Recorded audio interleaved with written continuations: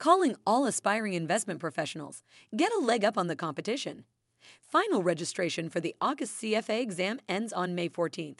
Register now to secure your spot. The CFA designation is of gold standard in the investment world, opening doors to high-powered careers and impressive salaries. Head over to cfainstitute.org to register. Don't wait. Take control of your finance career today.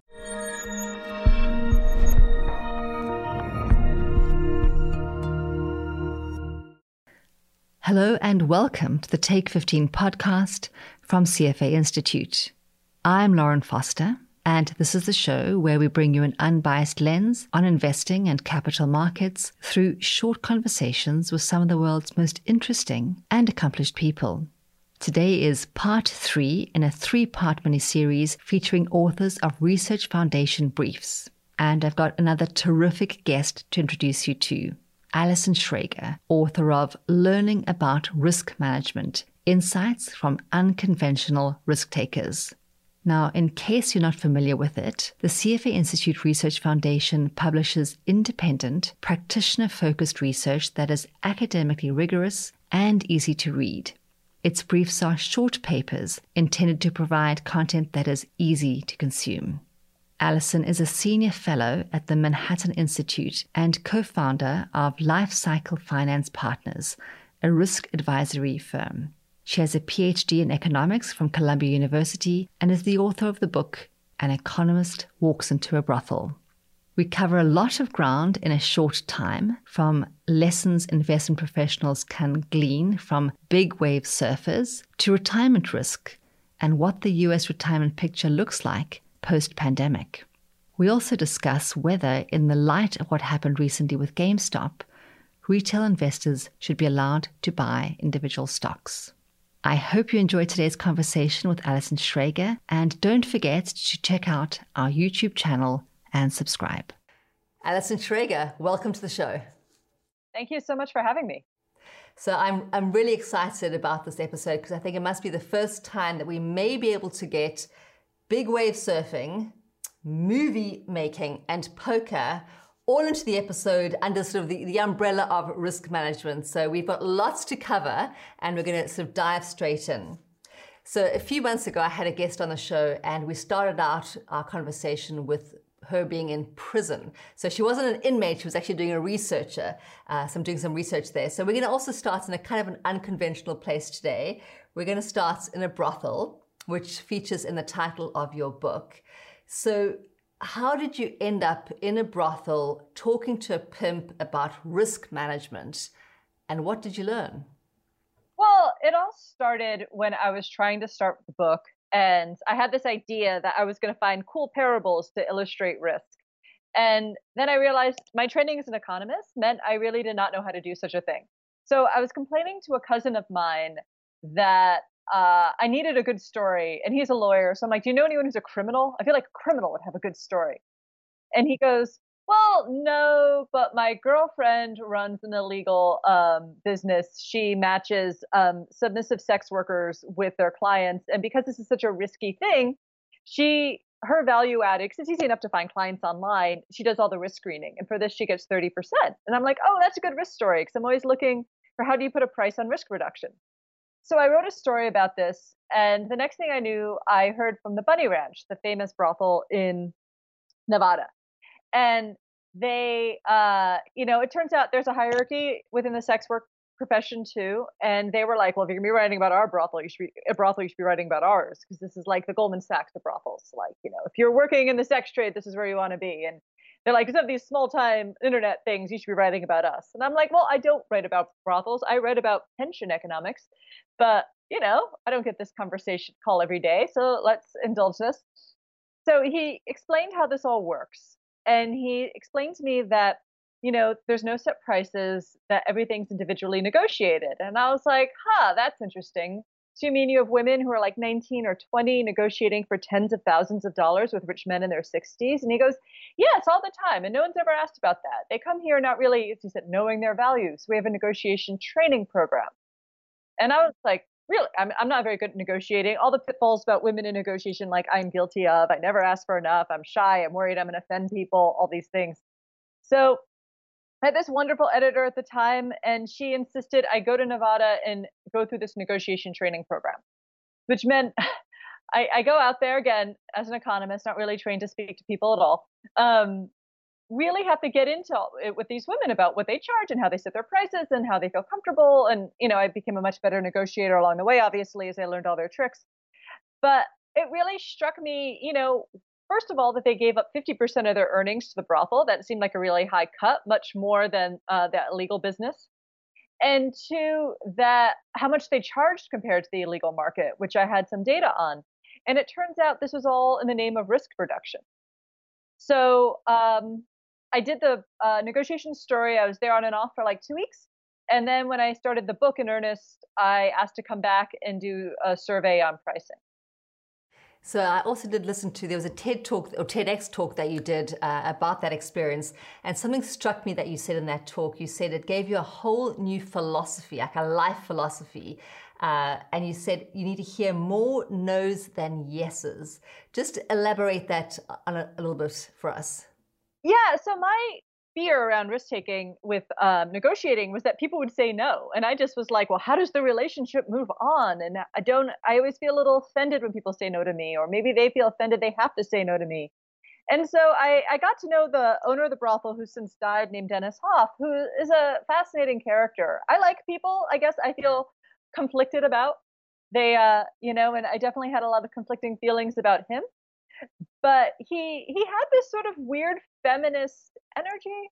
And one of them was this sort of message of like, you shouldn't feel ashamed to hear no. In fact, that's how you know you're asking for enough. And in fact, 50% of negotiations here fail. And if you're not failing enough negotiations, you're not asking for enough. Otherwise, you know that you're worth more.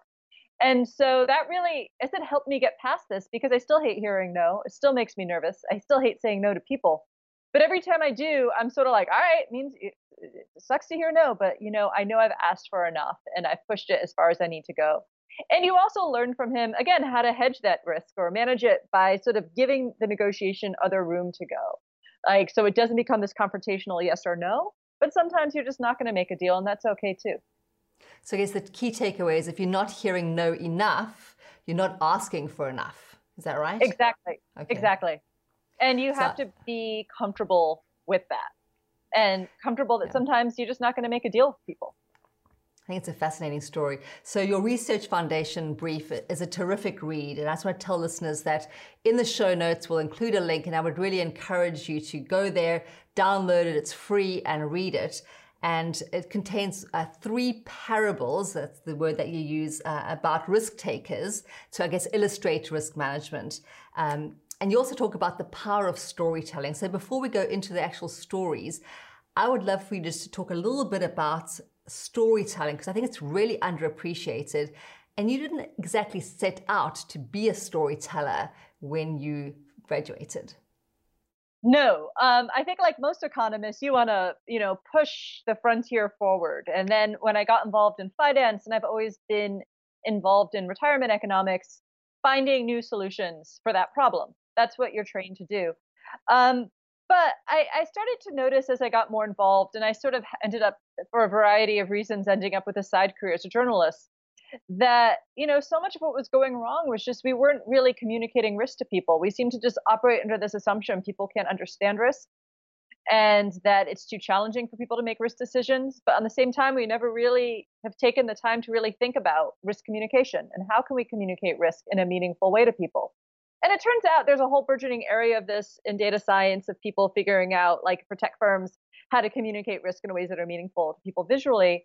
But we kind of already knew the answer, which was storytelling. I mean, we've always used parables as a tool to explain concepts to people that maybe are a little abstract. Like, you even think of how Christianity took off. These sort of moral stories came through parables about people. They connect with it. And so I had this idea that maybe a different way, I said we're all finance professionals. We've all spent a lot of time learning about risk, which is a very esoteric and complicated thing. But how much time have we spent learning on how to explain risk to people, which is ultimately a huge part of our job, if not the most important part of our job, probably more useful than having a very complex, like, sophisticated risk strategy. So I wanted to experiment with a parable structure to explain risk to people. And that's, I guess, was the foundation of the book and how it all got going and how I went to all these strange places. So there are three terrific parables. And since I grew up in a place called Durban, which is like known as sort of South Africa's surf city, I would love to spend a bit of time on the big wave surfing because I was frankly quite surprised. I think like other people, I have this notion in my head that big wave surfing can be like really risky. And it was really enlightening to read your section about big wave surfing and risk management. So for the listeners, walk us through kind of that story and kind of the lesson, and especially what lessons investment professionals can take away from big wave surfers. Well, I mean, there's a lot there, and I think there are a lot more like us than we realize. I ended up going to it's called the Big Wave Risk Assessment Group, which is actually an annual risk conference of big wave surfers. Like they also sit in a windowless conference room and look at slides with lots of numbers. It reminded me, I was shocked, how much it reminded me of one of our conferences where people are just talking about risk.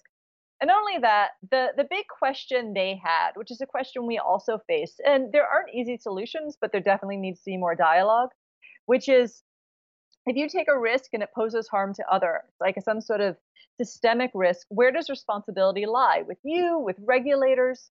And that is the big question for them. And it's the exact same issue we're facing because as they gain more technology, they gain the ability to take more and more risks. And sometimes those risks become systemic.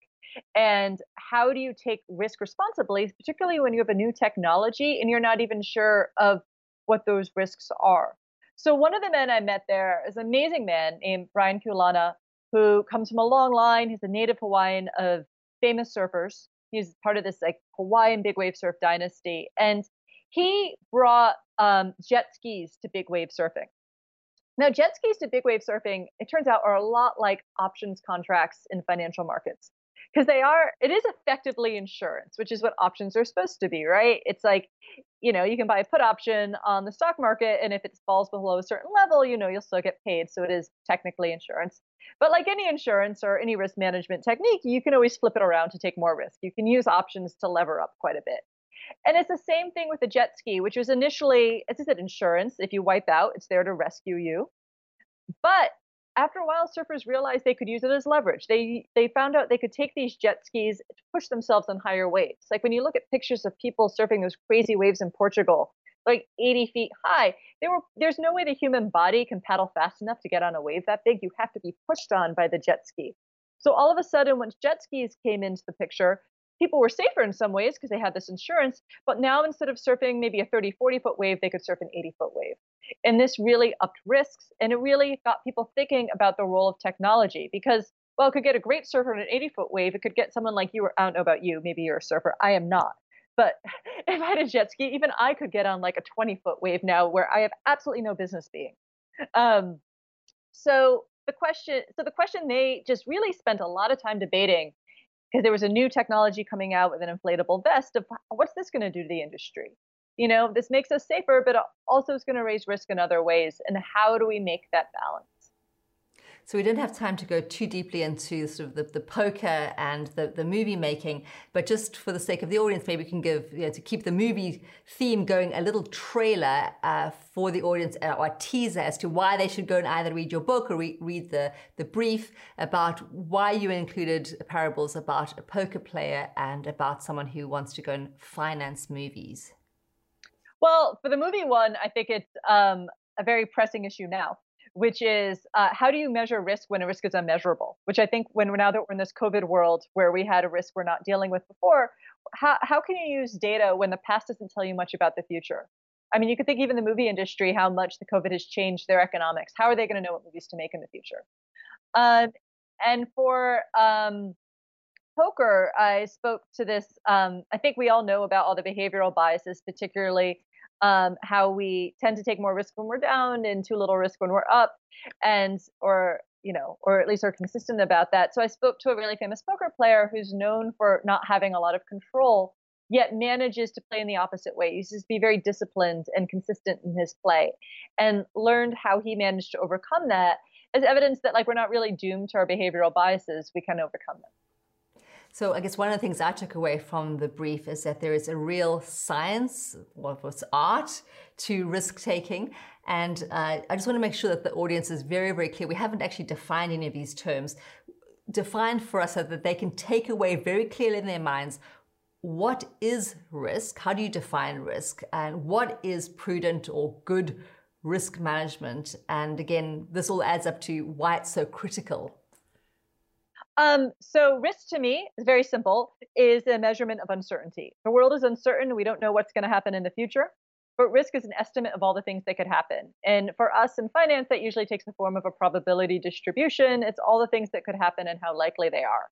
It's never definitive. It's just our best guess of what's going to happen. Some guesses are better than others. And for me, that is risk. It's downside and upside, which I guess is different than how other people define it. Because anytime you take a risk, there's a possibility of a good thing or a bad thing. Prudent risk management or prudent risk taking is one, I guess, choosing the right risks, taking a risk that have a possibility of good upside and upside you want and a probable upside. And two, thinking about how to manage downside risk and being prepared to pay to reduce it if that's appropriate. So you're a risk economist and you've done a ton of work in retirement finance. I think you told me it's your first love as an economist. This is a really tough environment for people who are, I guess, on the verge of retirement. I think the COVID-19 pandemic has disrupted many sort of people's plans for retirement. So from your perspective as a person who studies risk, who studies retirement, what does the retirement picture in the US look like to you at the moment? And two questions, sort of what worries you? And on the flip side, is there anything that gives you a little bit of hope? Well, I'll start with hope because I think this gets undersold, is I think we're in better shape than people realize.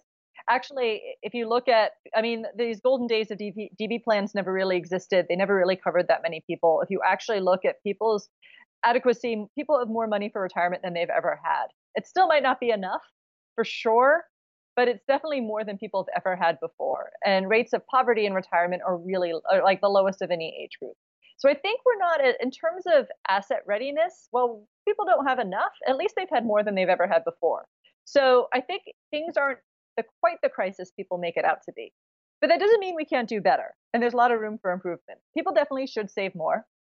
And also we haven't, the problem with this shift to defined contribution world away from defined benefit world is we've never really thought about what a good retirement looks like. We have a lot of thoughts on the accumulation phase, but like, how do you have an income strategy? How much should you be spending? And I think the solutions by far right now are just completely inadequate.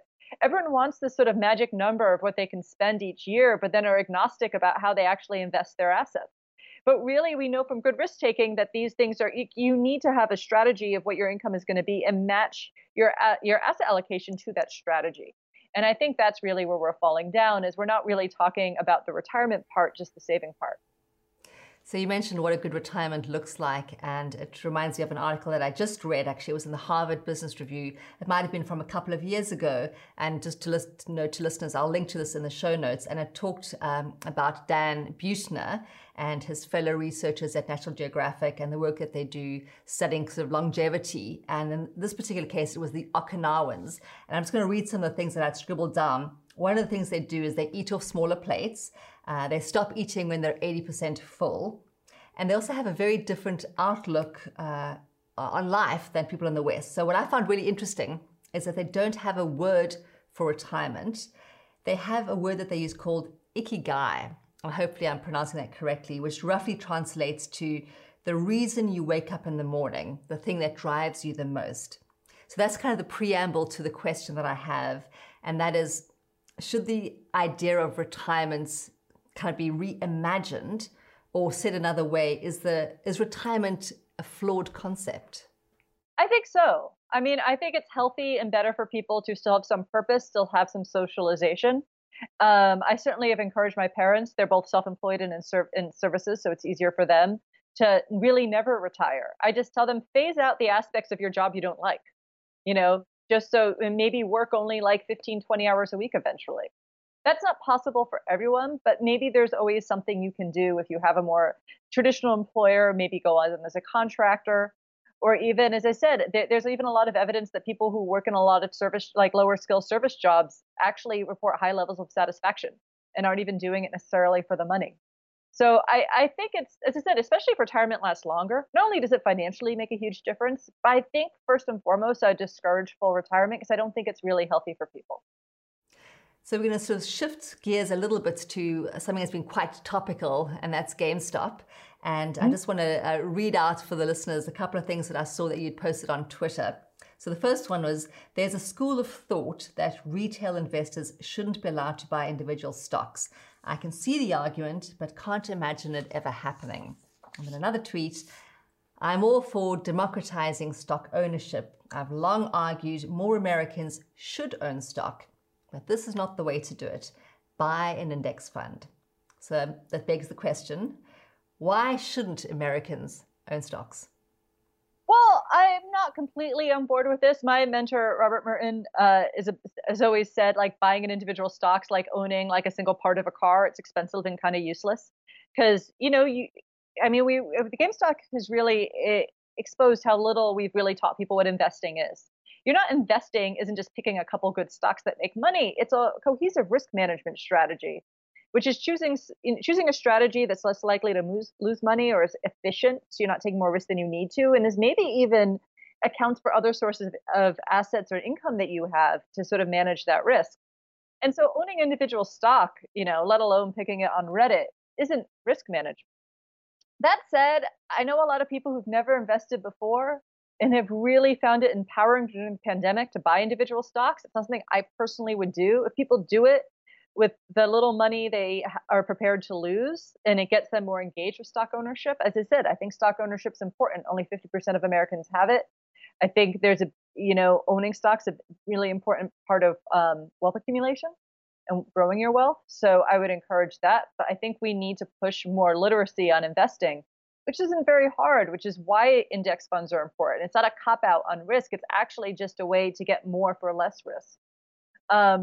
When I was watching the GameStop hearings, I was sort of horrified that the owner of Robinhood, or the CEO, was really quite annoyed that he had to compare his users' performance to a benchmark, which I think the congressman suggested S&P 500. He's like, that's not how you think about Robinhood. It's how much would you have lost if you just spent the money. And at first I'm like, what does he mean? He doesn't know what a benchmark is. But when I thought about it more, I was like, well, maybe he's right. Because if you are day trading, maybe you should look at this as consumption and not investment. So you've had a very interesting career. You have a PhD in economics. You've also worked as a journalist. You've written a book. And so I'm wondering sort of what's next on Alison Schrager's to-do list? What are you working on? Do you have another book that's in the wings? I'm working on a new book. I still haven't sold it yet, but it's all about exploring why we're taking less risk. We're seeing a lot less risk taking in the economy. As I said, even with stock ownership, that is up more than normal, but people, not taking a lot of risk is a big reason they're staying further behind. We're seeing declining job self-employment rates, job turnover rates, and even wage variability. But the flip side of that is the wage stagnation we're seeing. So exploring why the economy has become less risky and why we're becoming more risk averse and how we can break that cycle. So I'm working on a book on that, and also working on, I guess, my work at the Manhattan Institute is policy prescriptions on how we can encourage people to take risk, but not just any risk, how to take good risks. Those risks I mentioned before that are the sensible risks and well-insured risks. So maybe you could expand on that just a little bit before we go to our closing questions. How do you encourage people to take on more sensible risk? Well, I think part of it's education. It's partly giving people good opportunities. And also, I think insurance plays a large role. I think we largely are underinsured in a lot of areas in our life. There's no reason why we can't insure income. There's no reason why more people can't take advantage of asset insurance. There's all sorts of ways we could be insuring. And there is evidence that said people actually perform better when they have some level of risk in their lives. But also they do get concerned about catastrophic downside risk. So if they are more insured, they might feel more empowered to take risk. We normally assume that's bad because it's moral hazard. But if we want people to take more risk, and we don't sort of excessively provide too much insurance, then it can actually be quite healthy. Great. So we're going to go to my sort of closing questions that I ask every guest. And I'm glad that earlier you spoke about going for the optimistic solution first, because one of the questions is what I call the ray of sunshine question, just trying to find something positive that's come out of the last, I guess, year in the pandemic. So what for you is one, I guess, positive, long-lasting change that you hope to see as a result of the pandemic? That's a good question. I like to think that we'll appreciate each other more and a sense of community. When people do get together, it feels so joyful now. So I hope that we'll appreciate what we've had a little bit more and how lucky we were. I mean, humans lived with death and disease for most of human history. And I mean, this has been just so hard on everyone, but you realize how people live like this and much more deadly things for most of human history. So I hope people realize how lucky we've been. That's true. So the second one is what I call the NASA question, and it was an idea I got from a NASA sort of middle school education model where they were asking kids, you're about to take a long duration space flight, you have to take one thing with you, what do you take? So that's what I've been asking my guests. You're about to take a long duration space flight, but you only take one item with you. Mm-hmm. What do you take? They've supplied food and stuff like that. Yeah, hopefully. This is a bonus item. Okay, good eye cream. Good eye cream. That's a good one. I have not heard that answer before. So that is a good one. And then the final question is on superpowers, and it's flight or invisibility. So people who've heard the podcast before know that I got this idea because I was listening to This American Life episode, and John Hodgman was asking a lot of his guests, which would you choose, power of flight or the power of invisibility, and kind of what it tells you about the person. So that's also my question for you. You can only choose one of those superpowers. So either you can fly or you can be invisible, but you're the only person in the world who has that superpower. Which one do you choose, and what do you do with it? Well, flight. I mean, I have no interest in being invisible.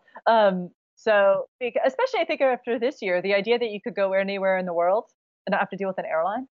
I mean, that just sounds wonderful. I mean, you can see people, you can talk to people, you don't have to deal with it flying. I mean, well, the airline flying. So for me, it's no question. Well, let's try. I was just before, waiting before our call, reading about COVID passports. That's just one more wrinkle in the sort of the bureaucracy of flying. So yes, being able to just sort of take to the air would be super liberating. So thank you very much for joining me today, Alison. It's been a tremendous pleasure. Thanks for having me. You've been listening to the Take 15 podcast from CFA Institute. If you haven't yet subscribed, you can do so on our YouTube channel or wherever you listen to the show. That way, you never miss an episode. And if you enjoyed today's show, we'd appreciate a rating and review. Or if you'd simply tell a friend about the show, that would help us too. And a quick reminder, this podcast isn't intended to provide expert advice on the topics we covered. If you need tax, accounting, or legal advice, please consult a professional. I'm Lauren Foster. Thanks so much for listening, and see you next week.